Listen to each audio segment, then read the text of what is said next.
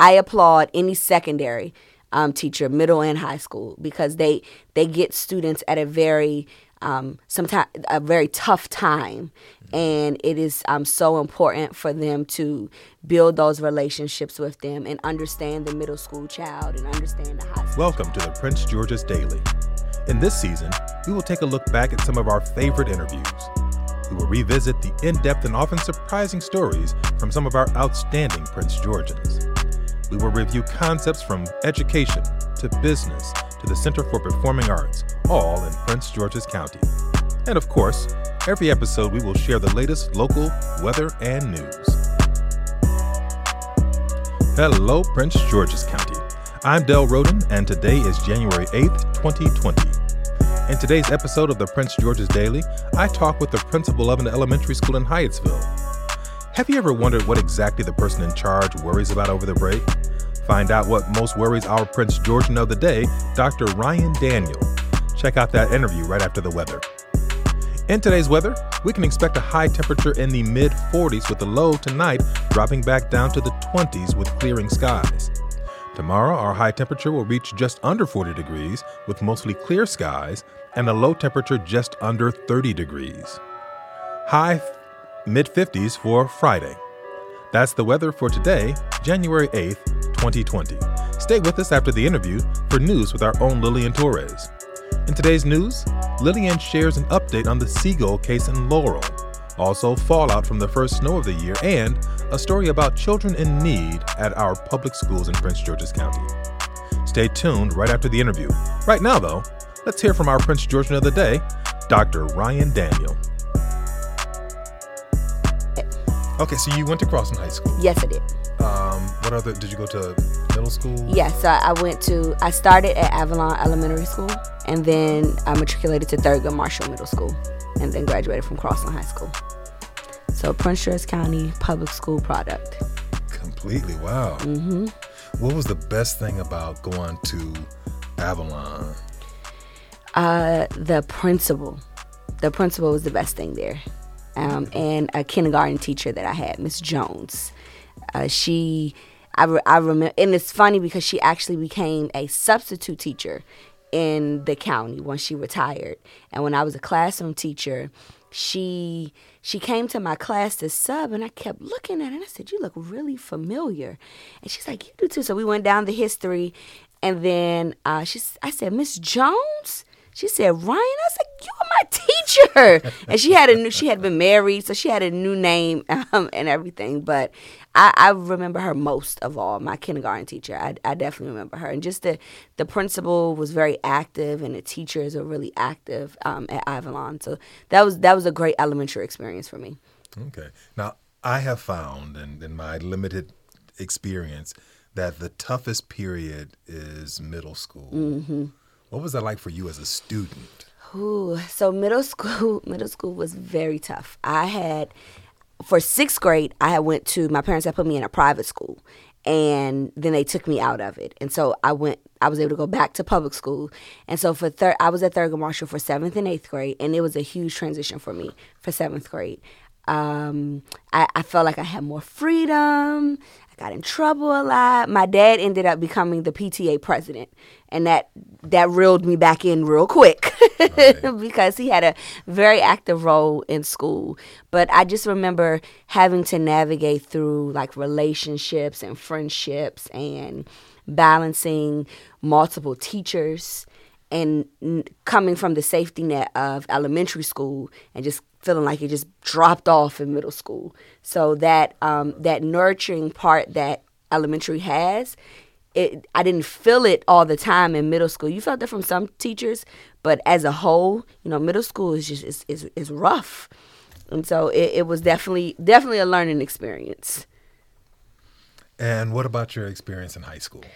Oh, I loved high school. High school, I was a cheerleader, so I was very active in all things school spirit related. I had a mix of great and not so great teachers, and so I learned through it all what type of teacher I wanted to become, because I always knew I wanted to be an educator. And I had an opportunity to work in the front office my 11th and 12th grade year, and then also work with a child development class. And so that was the best part for me of high school, just of course being a cheerleader, and then also being able to be a part of the child development class, because we had students that came to the school. So the daycare and the center was at the school, so I really had that experience early of knowing that my passion was children, and I really loved working with children. Okay. Who were your favorite teachers when you were at Crossland? My favorite teacher was my English AP teacher, Miss Nurse. She was my favorite teacher. What did you like about her? She really built relationships with us in and out of the classroom. She was tough on us, so she took on that mom figure a lot. And she pushed us.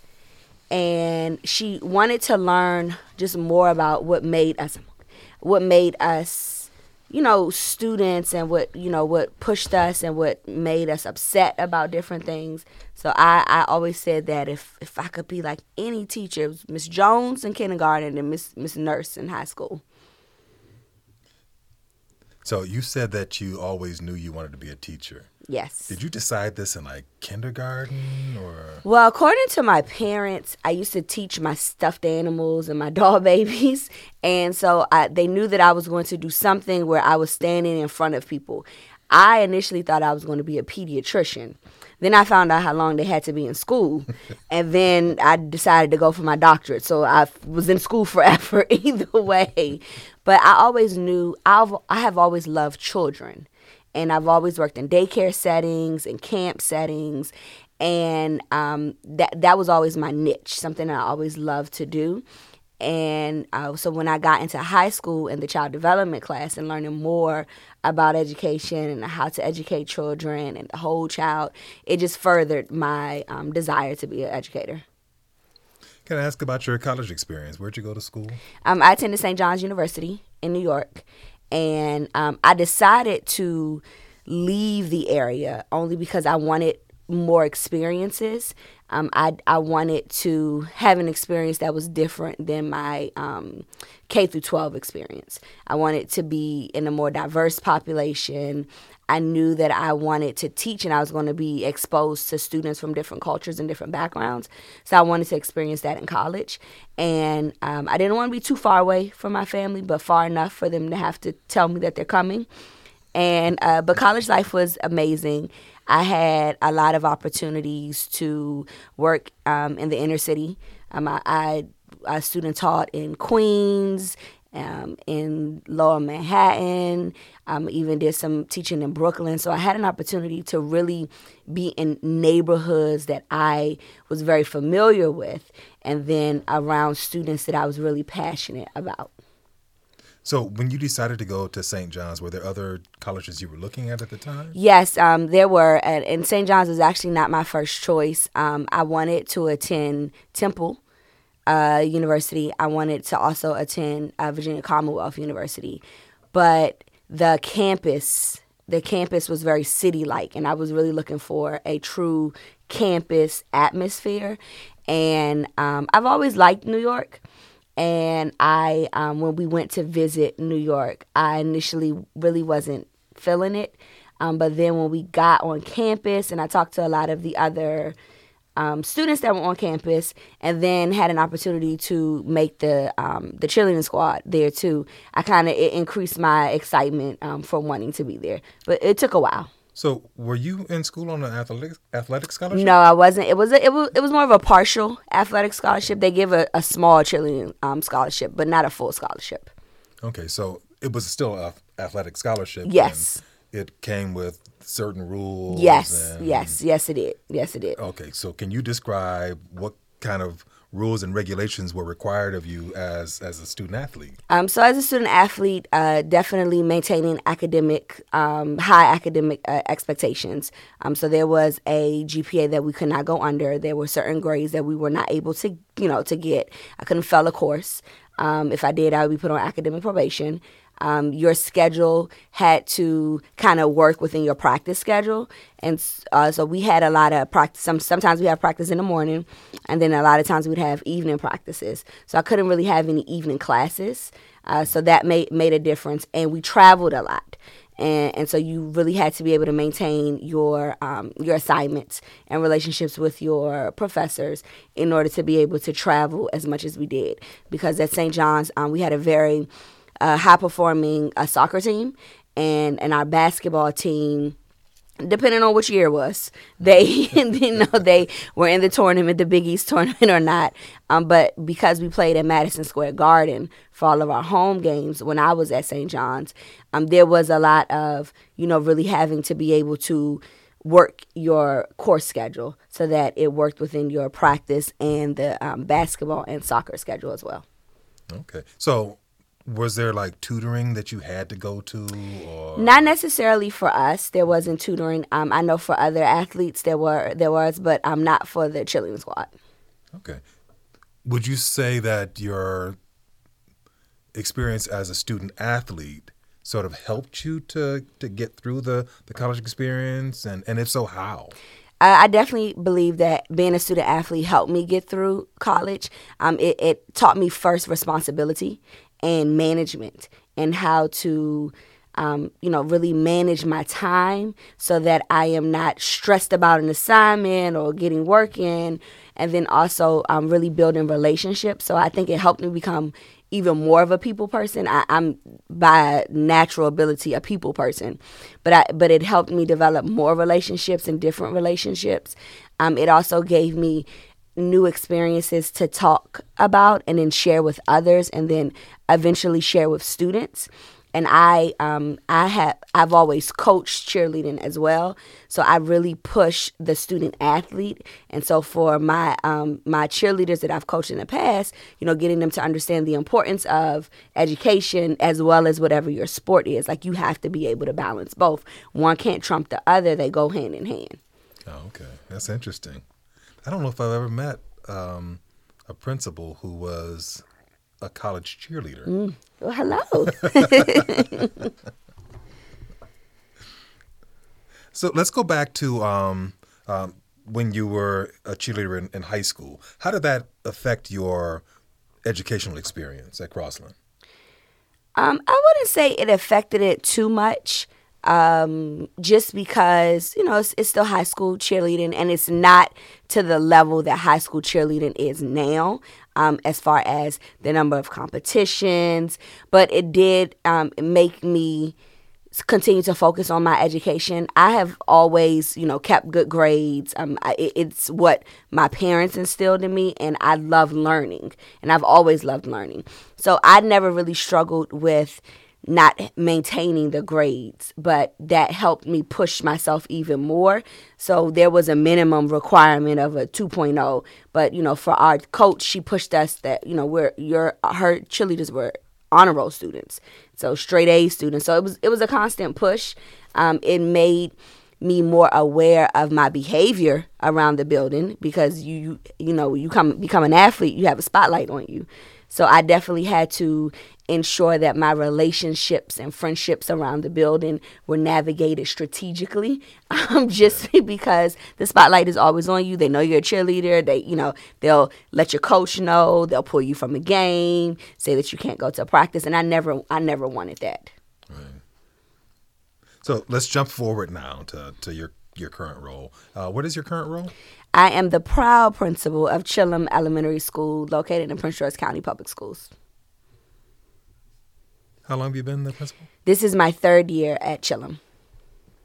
Were you a principal elsewhere? No. I served as an assistant principal for 2 years at Calverton Elementary School, still in Prince George County, and then worked in other roles and capacities around the county.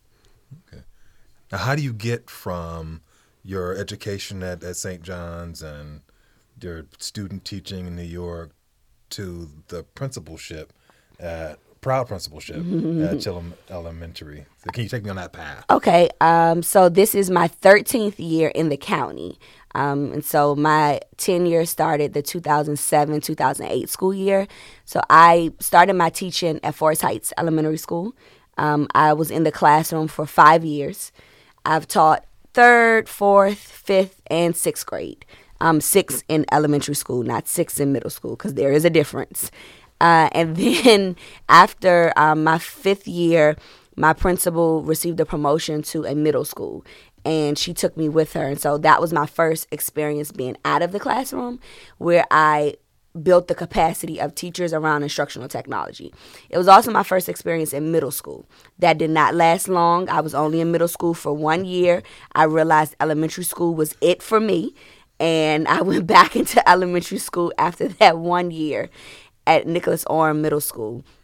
And then from there, I moved into different leadership positions within the county. So I've served as a math instructional lead teacher and a school testing coordinator. And then I had the opportunity to work in our central office, the Office of Talent Development, where I mentored and coached new teachers. So I had 21 teachers around the county at 4 different schools. They were first year teachers, and I got to support and mentor and coach them through their first year. And then I was able to become an assistant principal, and then was appointed to principal. Okay, I want to go back to your middle school year. That one middle school year. First, tell me the difference between 6th grade in elementary and 6th grade in middle school. I don't know. I think science is still trying to figure that out, because there's a difference when they are in elementary school. So I think in elementary school, as a 6th grader, they are the cream of the crop. They're the top of the food chain. There's nobody, they're the oldest in the building. Most of them have been in that school all the way from pre-K to kindergarten.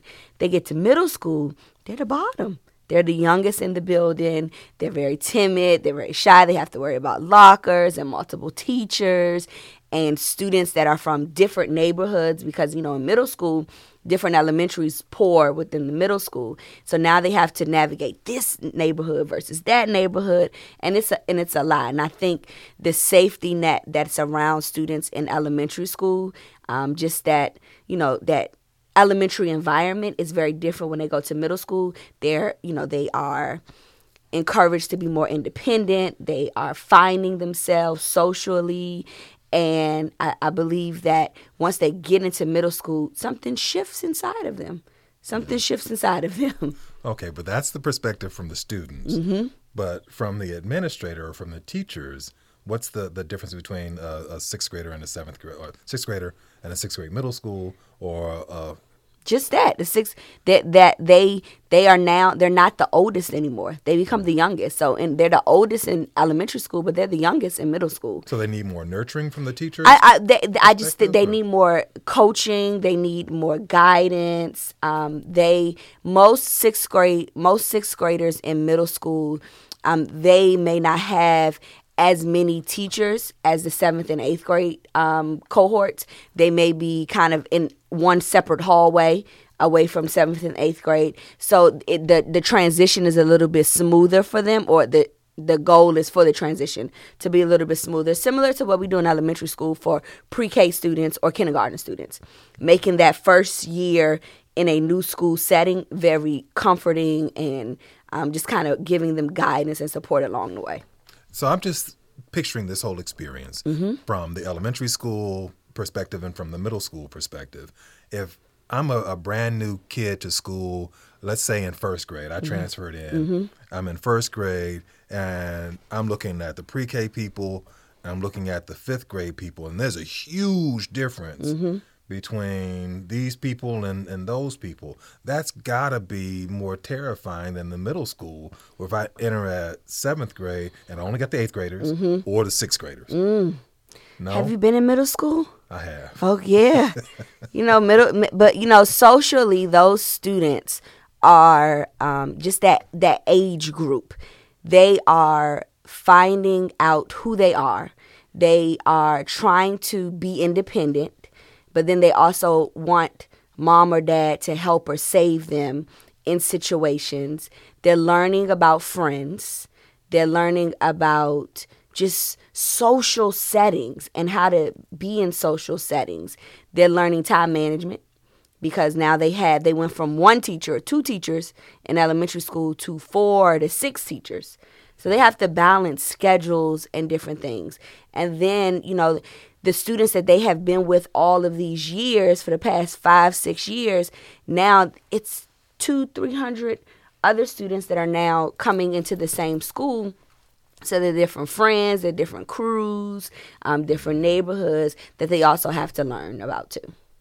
Okay. I can imagine that would be challenging for the kids. I can also imagine it will be extraordinarily challenging for the teachers to sort of be the support for those kids as they're learning who they are and who everybody else is and how that impacts who they are. Middle school teachers have a true gift. They definitely. I applaud any secondary teacher, middle and high school, because they get students at a very sometimes a very tough time, and it is so important for them to build those relationships with them and understand the middle school child and understand the high school child in order to keep and make them successful. So it sounds to me, and please correct me if I'm wrong, that teaching in the elementary school is easier than teaching the secondary. I wouldn't say it's easier. There are different challenges. There are definitely different challenges there. It takes special people to teach elementary school, because in elementary school you deal with different things that middle school and high school teachers deal with. So where we deal with a lot of behavior and social emotional that is sometimes those students don't really understand, and or it's impacted by other things. And in middle school and high school they deal with it as well, but it's a different level. And so also with elementary school teachers, they're required in most settings to teach all subjects. So whereas in middle school and high school, if I'm an English teacher, I'm an English teacher. If I'm an algebra teacher, but if I'm a third grade teacher at so-and-so elementary school, I'm teaching reading, math, science, social studies, health, oral written communication skills, some behavioral skills. So I'm including all of that. So every level has its own challenges, and it's a special teacher that supports students at that level. You have to find your niche. So when you were an administrator at the middle school, I was a teacher leader. No, not an administrator at all. So I was still in the teacher capacity, supporting from outside of the classroom. Okay, so you were supporting teachers. I was supporting teachers and students. Yes. Middle school, and then you support teachers at the elementary school, right? Yes, different capacities. So the work was different. So in the middle school, I worked with. We had a 1-to-1 iPad technology program, and it was my job to provide professional development to teachers around the effective and appropriate uses of the technology within the classroom, and then support them in that work. And then help with management of it, just the technical side of it. When I was in elementary school, my focus was really on instruction and building the math instruction for the school, and then also being the testing coordinator. So for all of the standardized testing and district level testing that we were having, kind of being the management over that as well. Okay, so let me ask you a question that's completely off to the side. Is there an impact from the federal policy on what you do in your school today? Yes and no. It depends on the area. So, for example, Chillum is a Title I school.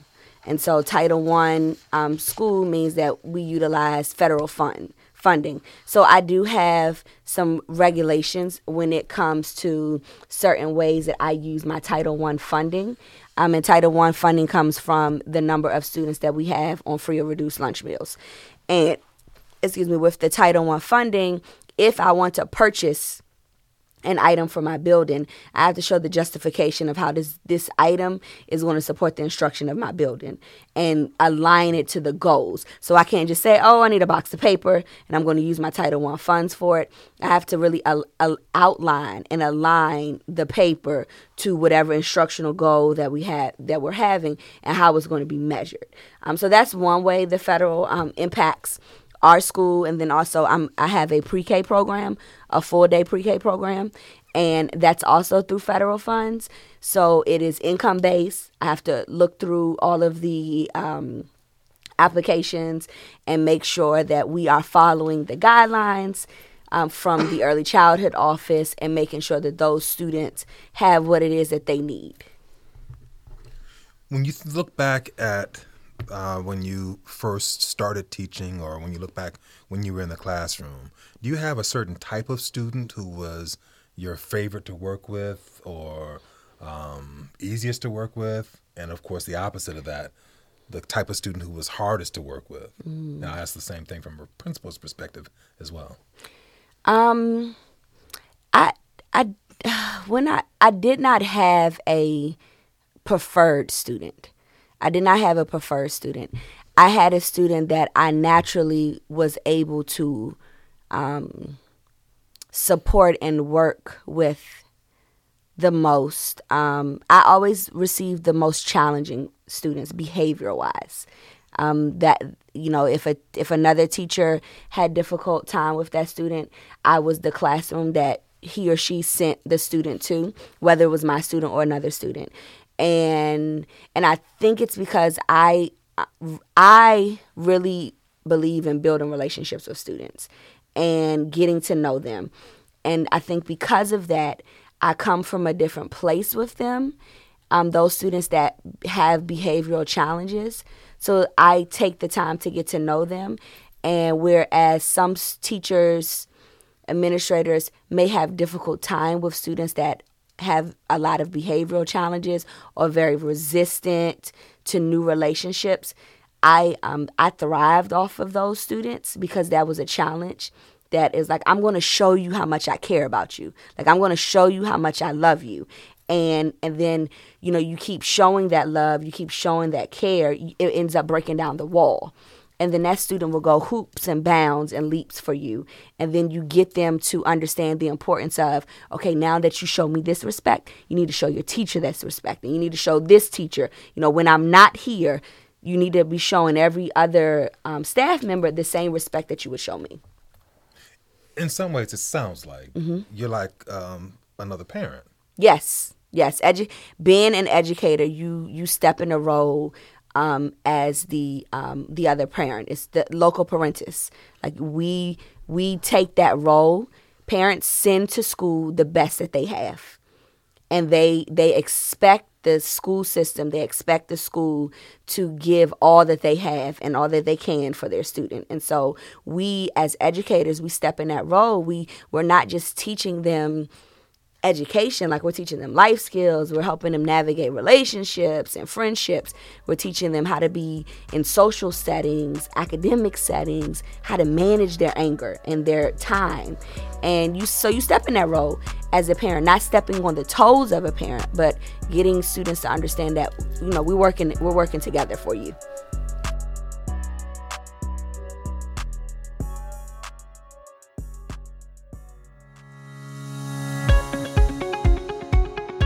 Prince George's County, I am Lillian Torres, and here is the latest news for today.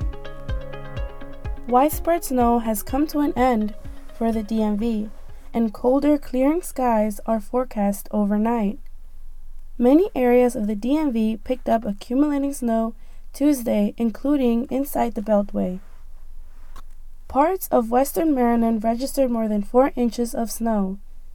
There were widespread reports of 3 to 4 inches of snow across Virginia and west of Metro D.C. With temperatures dropping well below freezing overnight, any moisture or snow left on the roads will refreeze. This could create slick spots Wednesday morning. Some schools have canceled for Wednesday, including Prince William County schools, and many are operating on a 2-hour delay, such as Arlington, Fairfax, Loudoun, and Prince George's Public Schools. Wednesday will be blustery with flurries possible over parts of Maryland. The best chance of flurries Wednesday will be in the morning along I-70 between Frederick and Hagerstown. And for our second story today, People for the Ethical Treatment of Animals is offering a $5,000 reward to help track down the person who went out of their way to kill several seagulls in Laurel, Maryland. While the Laurel Police Department has not released a description of the person or the car used in the January 4th attack, PETA called whoever the suspect is a cruel and dangerous person. Corporal Wilson said someone dropped popcorn in the Laurel Plaza parking lot to lure and a group of seagulls. The suspect used a car and ran the seagulls over when the birds started eating. At least 10 of the birds were killed, and Corporal Wilson was able to save one of them. PETA is begging the public to help find whoever did this before this person harms or kills anyone else. And for our last news story today, over 75% of school districts across the country have unpaid student school lunch debt, including the Prince George's County School District. Prince George's County Public Schools is one of the nation's largest school districts with 206 schools and centers, over 134,000 students, and 22 employees. Many of its students face school lunch debt. In order to relieve some of that debt, Dark Cars Automotive Group is paying off the school lunch debt for every student in Prince George's County Public Schools. Chief Operating Officer Jamie Darnish presented a $25,000 check to the Nonprofit Excellence in Education Foundation for PGCPS on Tuesday. Dark Cars said when parents fall behind on lunch payments, the children are ultimately impacted. The automotive group is looking to fix this issue in different districts. Monica Goldson, Prince George's County Public Schools CEO, said in a press release, this donation will not only cover debt accumulated from the start of this school year, but will help extend the community that surrounds Prince George's County Public Schools. For the Prince George's Daily, I am Lillian Torres.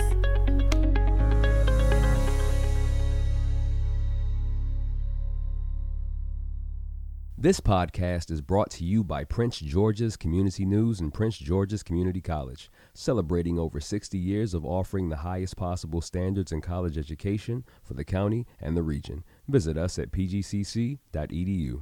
The opinions expressed on the Prince George's Daily Podcast do not necessarily represent those of Prince George's Community College, its employees, or its affiliates. The producers of the Prince George's Daily Podcast are Heavenly B, Maud Desai, David Smalls, Joshua Boykin, Brian Green, and Chandra Durham, and is executively produced by Dale Roten. Tune in tomorrow as we continue our discussion on businesses in Prince George's County. This is the Prince George's Daily.